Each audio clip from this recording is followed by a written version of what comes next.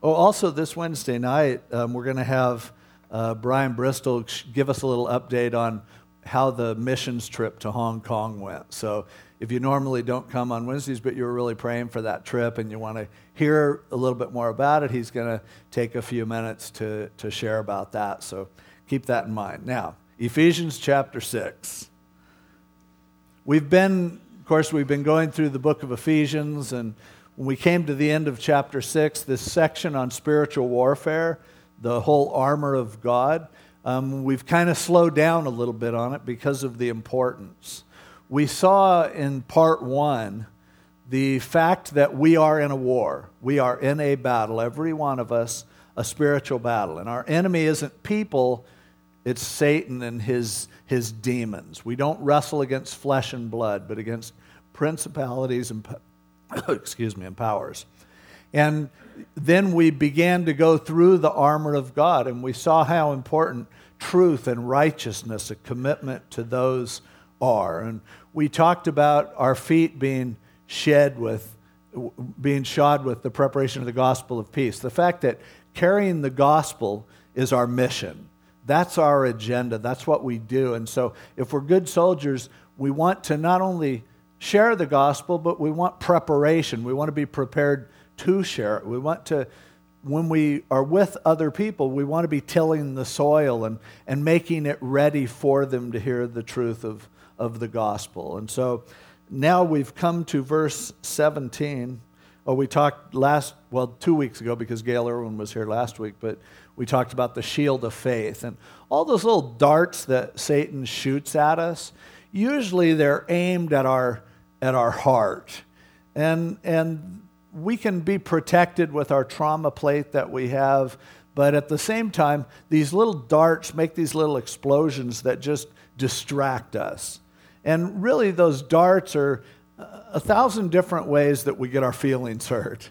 And as that happens, and we have an opportunity with the shield of faith to be able to quench those things and not allow ourselves to be governed by our feelings. And now in verse 17, we come to the last, really there are 3 weapons left, or 3 pieces of armor left. The helmet of salvation, which we'll talk about this morning. The sword of the Spirit, which is the word of God, that we'll talk about next week. And then prayer is the other offensive weapon that we have, and we'll talk about that the following week. But this morning, let's look at the helmet of salvation. He says, take the helmet of salvation. Remember, earlier with some of the things, it was what you have. You have that breastplate of righteousness, and you have that truth, the girdle of truth, and so on. But then he says you need to take this. It's more active. And so he says, take the helmet of salvation. Now, over in 1 Thessalonians chapter 5, Paul talks about the helmet of the hope of salvation. And we'll talk a little bit about the past, present, and future nature of salvation. But what is salvation? What we think we know usually, but it's a helmet. But first we need to know what salvation is before we understand why the helmet is a good metaphor for it.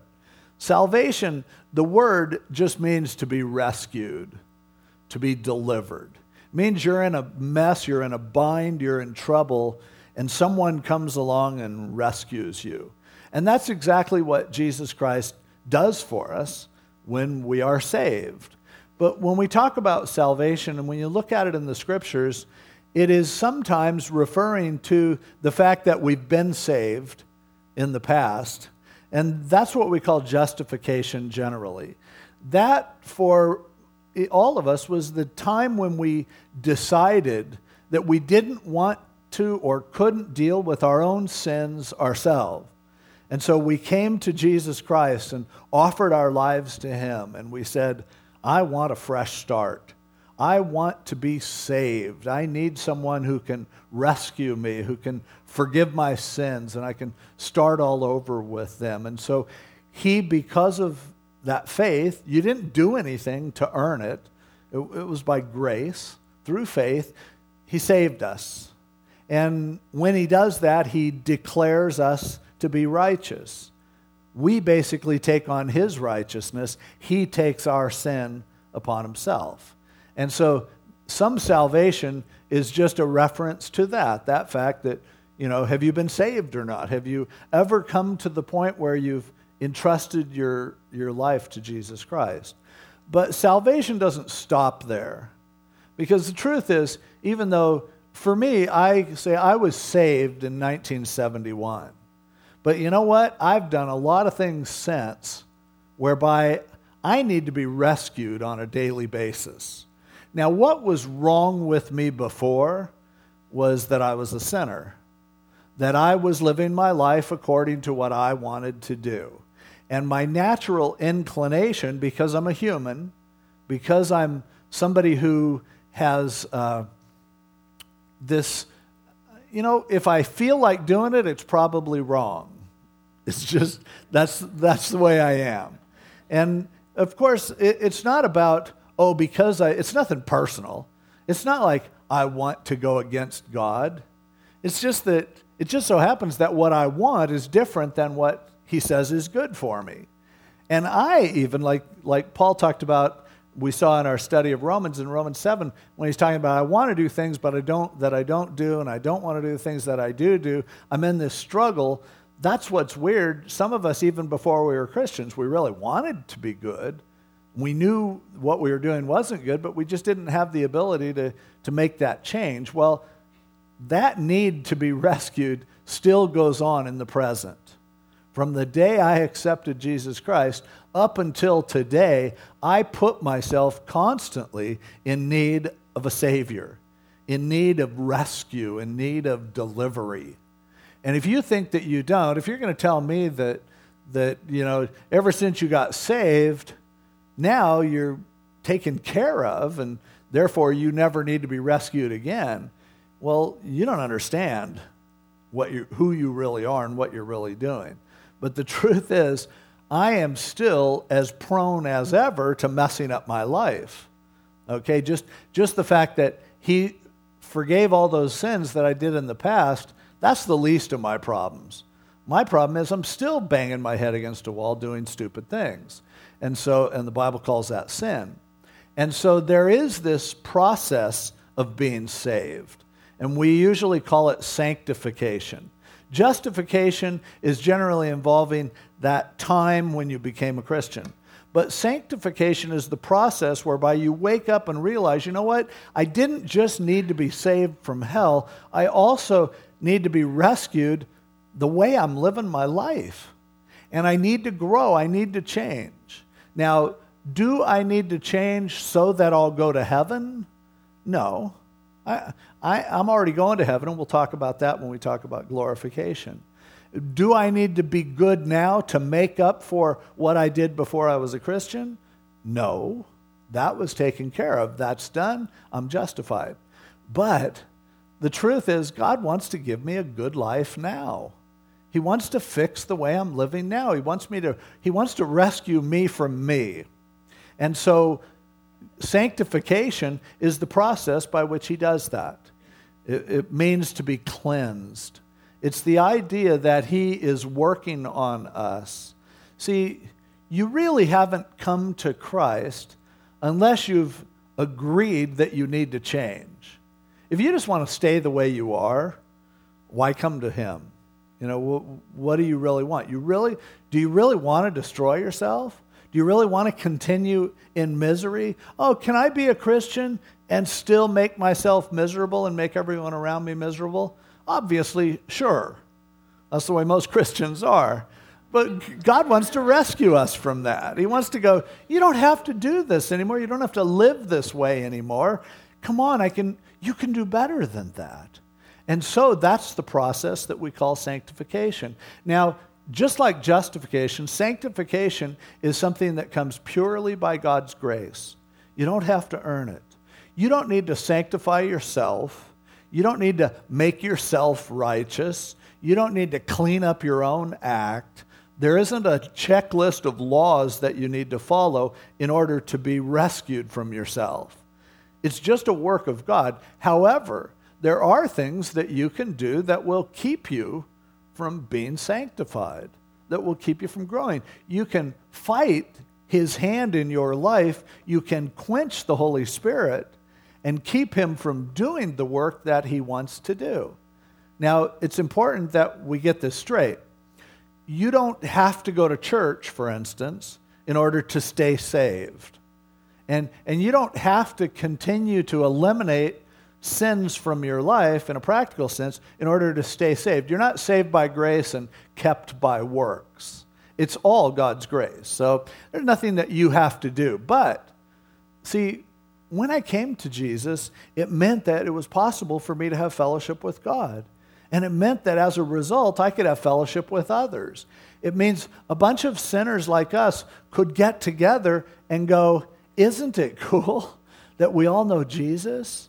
Isn't it awesome that because he's forgiven us, we can forgive each other? We can get along. We can accept each other. We have a basis for fellowship. But if you don't want that, you don't have to do that. And what that will is it'll rob you from being rescued. If you don't want to be rescued, make up your mind, is what I'm saying. Do you want to be saved from yourself, from others? Do you want your life to improve? Well, if so, stop fighting against him and allow the Spirit to work in your life. Allow that sanctification to happen. That's a part of salvation. Now, the third part of salvation is the future one that I mentioned, and it's called glorification. Justification in the past, sanctification right now. Glorification is that future rescue whereby when we die, we get to go to the presence of God. We get to go to heaven. Or whether if Jesus returns first, if he comes and takes us in the rapture, we get to go with him. That's glorification. We're in the presence of God. There's no more sin. There's no more pain. Awesome. And for a lot of people, what they think is, I need to be justified so that I will someday be glorified. And they see salvation as simply a ticket to heaven. And it's so much more than that. And it's important to understand that because God is a rescuer. He rescues us all the time. You know, some of the great old movies, and they don't make them this way as much, but it used to always be that the heroes would get in a mess, somebody would get in a real predicament, and you didn't know what was going to happen, and then all of a sudden, boom, somebody comes in and rescues.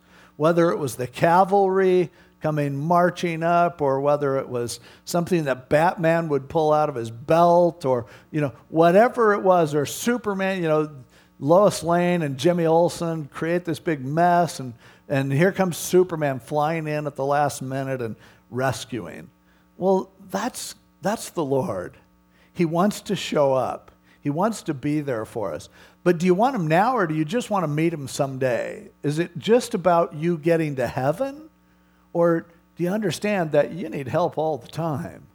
And it's important to get that when we discuss salvation.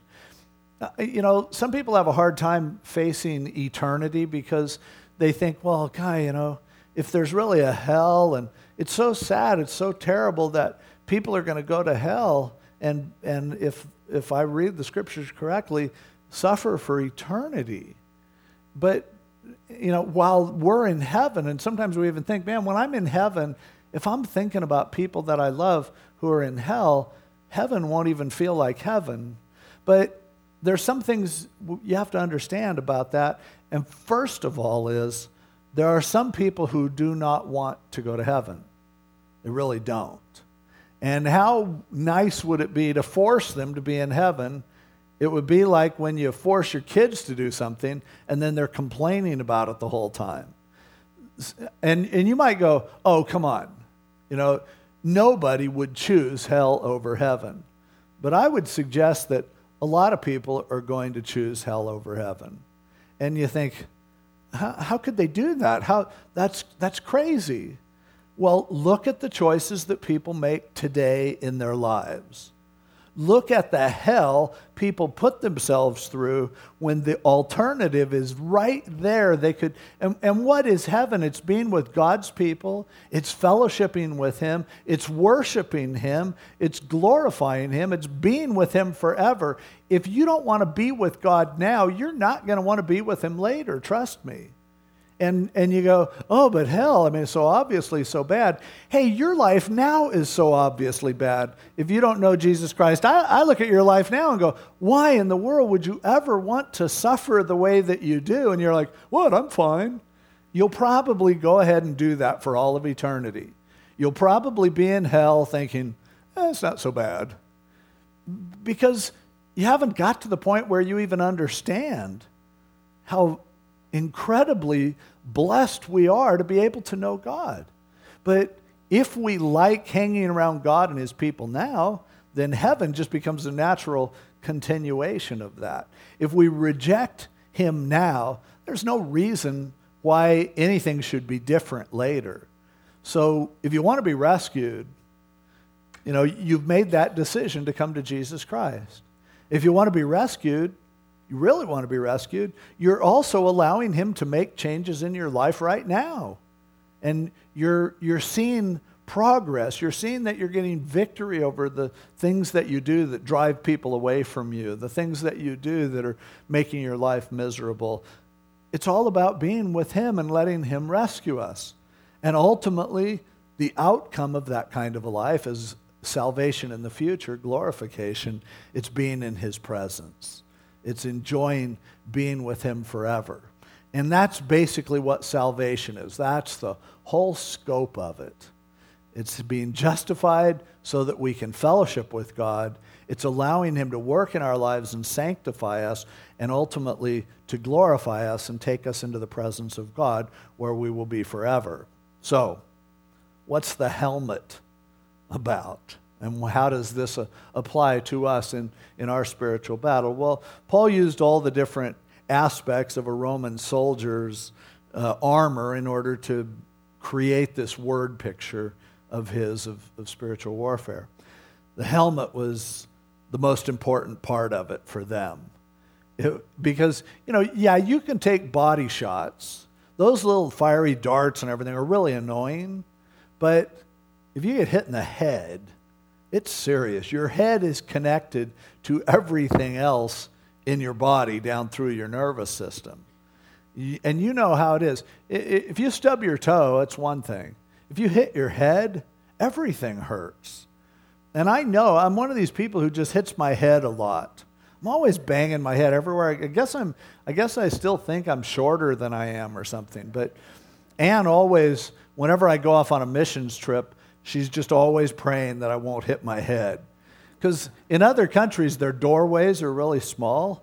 And I can't even think of how many times I've been in Thailand or Cambodia or somewhere like that and just hit my head so hard it felt like somebody just took a baseball bat and whacked it. And as I'm coming through a door, and I usually wear a hat to try to keep the sun off my head, so therefore I can't see the door jamb, and boom, I nail it, and it knocks me silly.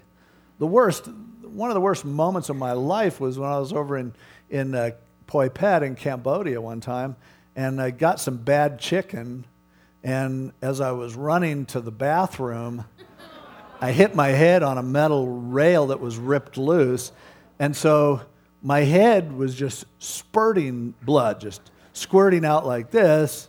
My mouth was similarly, and it was just, I thought that night was going to never end. I'm doubled over. I'm holding my head. Blood's everywhere. And it's like, my head, I've injured almost every other part of my body, and it doesn't affect you like your head. And so for them, if a spear comes down and hits you on top of the head, you're a shish kebab. You're done. It's over. It's not like, oh, I'm wounded, give me a medic. It's like, I'm dead. You can't get me anything. I'm beyond help. And so they wore helmets always. Now, their helmets weren't quite like the ones you see on TV. They were made out of leather, but they were very thick leather, like 3/4 of an inch thick, enough to keep their weapons out. And then on top of the helmets, they flowered them up a whole lot. They put decorations on. Sometimes they would have a big fin on the top of it, often a plume, depending on their rank and who they were. But that helmet said, look at me, I'm a soldier. You can see me coming. This is what I am proud of. This is what identifies me as when I they wouldn't wear the helmet when they were back at camp. But when they're ready to go to war, they threw that helmet on, and that said, I'm going for it. I'm going after it. Now, what's that have to do with our salvation? Simply this. Our head, that's where it all happens. When we goof up, it starts in our head. When our sins don't start as action. They always start as ideas. And the scriptures tell us constantly to guard our thoughts and to take our thoughts captive. It talks about how when lust begins to conceive, then it ends up leading forth into actually sin. Almost everything stupid that you ever did started with a bad idea, ended up with bad actions. And so we are told that he wants to renew our minds, to help us to think differently. And so, first of all, we see that we need to think like we're saved. We need to think like it's really true that we've been rescued. Now, that should give us a real peace about our past. See, if you're aware that your sins have been forgiven, you're not going to spend a bunch of time moaning and groaning about, failures from the past. What's past is past. It's done. If you think like a saved person, you're thinking as someone who doesn't have to look back with regret or worry. Now, you're also saved in the present, and thinking like a saved person right now means I can live my life because I have a rescuer. I have someone who will be there for me. I'm not living in great fear of my own failure. I'm not afraid to take action because it might not work out.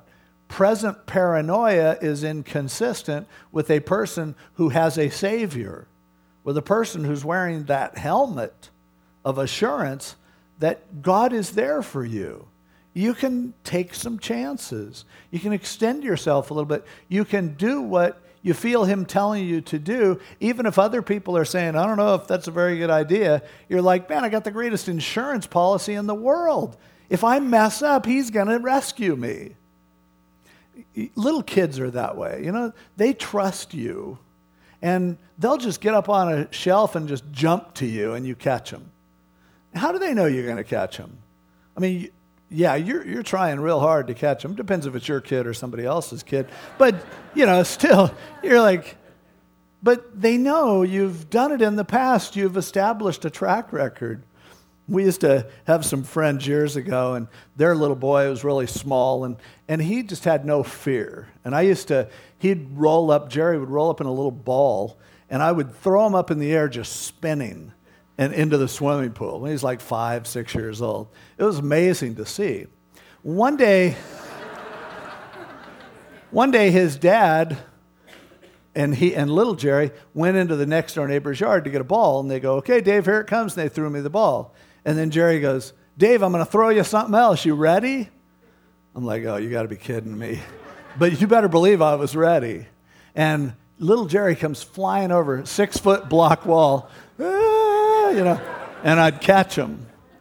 And we got pretty good at it. So whenever people would come over to their house, they would go over in the neighbor's yard, and I'd go, hey, you guys, watch this. And I'm like, oh, where is he coming?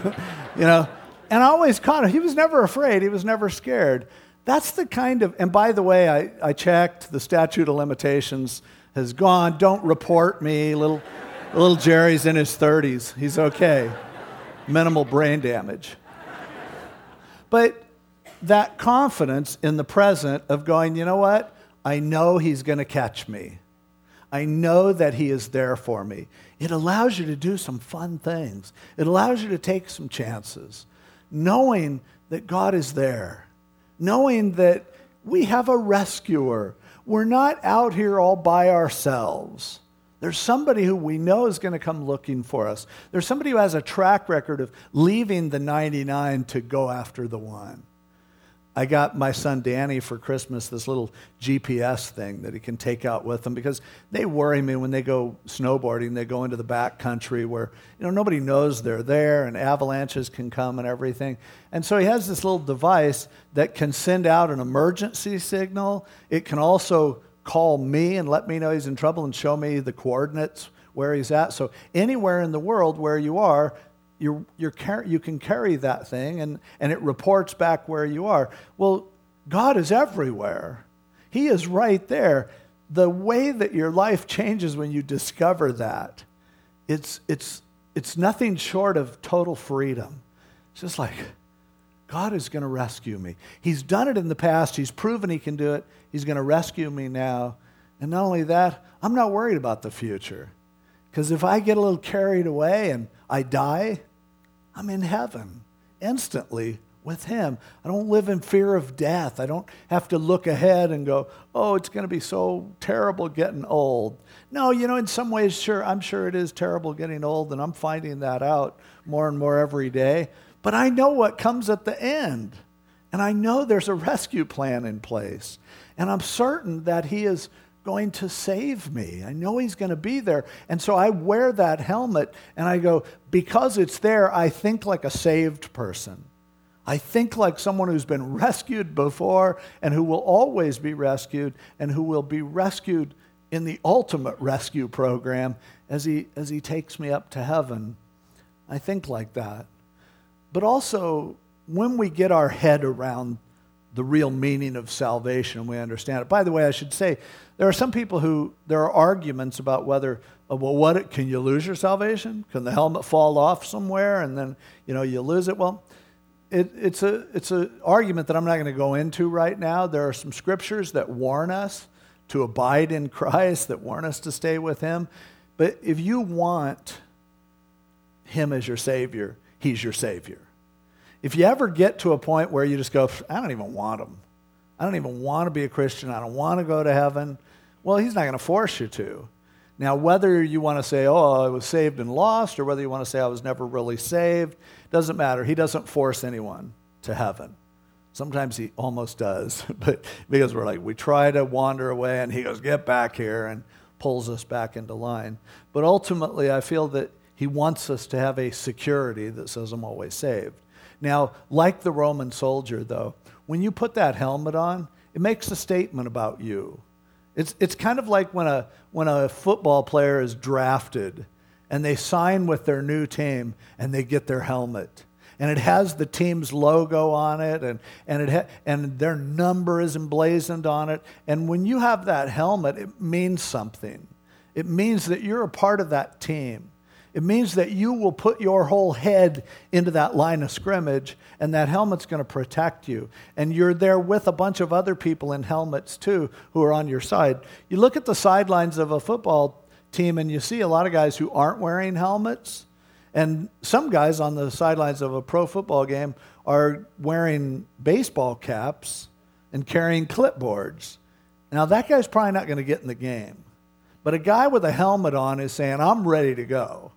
And as Christians, sometimes, we can say, yeah, I'm a Christian, but I think I'll keep my helmet in the case. I don't really want people to see it. No, we need to take that helmet and wear it proudly. Not proud of who I am, proud of who we are, proud of being a member of the body of Christ, proud of being a Christian. We should be like a little kid when they first get their new uniform. We should be like a cop when they get sworn in and now they get their badge and their gun and they're like so happy to be a member of this fraternity, or a firefighter when they go through that same swearing in ceremony and now like I'm a member of this, or somebody who's a member of one of the armed services when they are sworn in to serve this country and to lay their lives on the line. All of a sudden, they're a part of something, and the reason they have a uniform is because that allows everyone to see we are in this. And a lot of guys, long after they outgrow their uniform, boy, they still look back. Maybe they'll hang it on the wall or something and think, I still have identity as a Marine, or as a retired police officer, or as a football player who's retired or whatever. Hey, we don't ever have to retire. And as Christians, we should wear that helmet of salvation proudly. We should be happy to let people know that we're saved. I am not ashamed of the gospel of Christ. It's the power of God unto salvation to everyone who believes. Hey, I'm happy to let anybody know I'm a Christian. There's no place to hide that helmet. And if you take it off to hide it, you're making yourself vulnerable. And all of a sudden the spear comes down and shish kebabs you, and it's really no comfort to go, yeah, I had a helmet. Sorry, I just wasn't wearing it. It's only going to help you if you're wearing it. And so Paul here is saying, take the helmet of salvation. So take it. Are you saved? Are you thinking like a saved person? Are you living like a saved person? Are you demonstrating the kind of freedom in your life that says, I am taken care of royally by the King of Kings. I trust him completely. I'm not worried. There are a lot of people who say they're Christians, but they just don't seem like someone who's wearing the helmet of salvation. Wear it proudly. And think about what it has to do with every aspect of our lives. And if so, we're ready for battle. We're ready to move forward in battle because I am a person who has a Savior.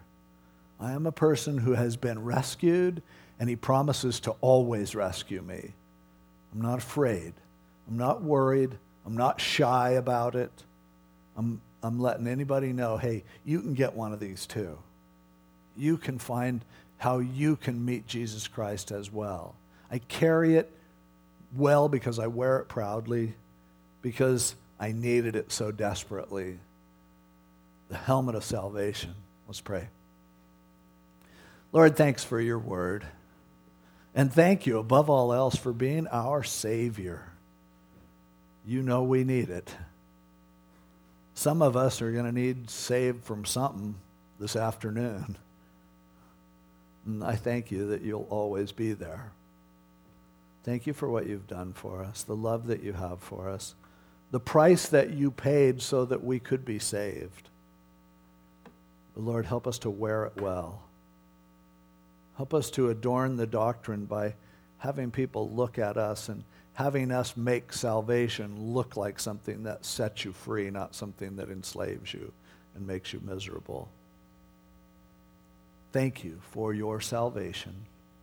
Thank you for your love for us, for your sacrifice for us. Help us this week to think like Christians. In Jesus' name, amen.